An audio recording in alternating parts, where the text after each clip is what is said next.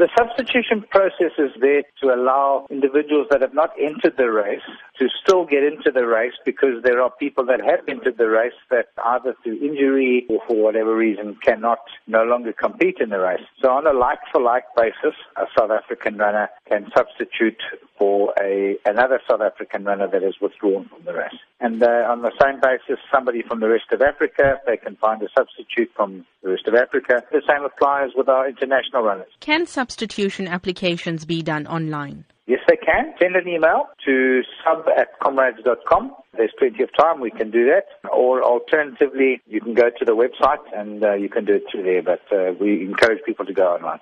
Thereafter, will there be extensions to this deadline? There's no extensions to the deadline. We do not encourage postal applications. They won't be accepted. So far, how many substitution applications have been processed? Yeah, interesting. In the last 3 weeks, 636 people have successfully used the substitution process. That's very encouraging, and we're expecting quite a lot more in the last 3 or 4 days. What are your expectations for this year's Comrades Marathon? It's going to be one of the best yet. It finishes at Cotswold Racecourse, home of the Golden Horse Casino, for the first time in many years. We are all very excited as the countdown begins. Comrades Day is a day of anticipation and a day that a lot of people's dreams come true.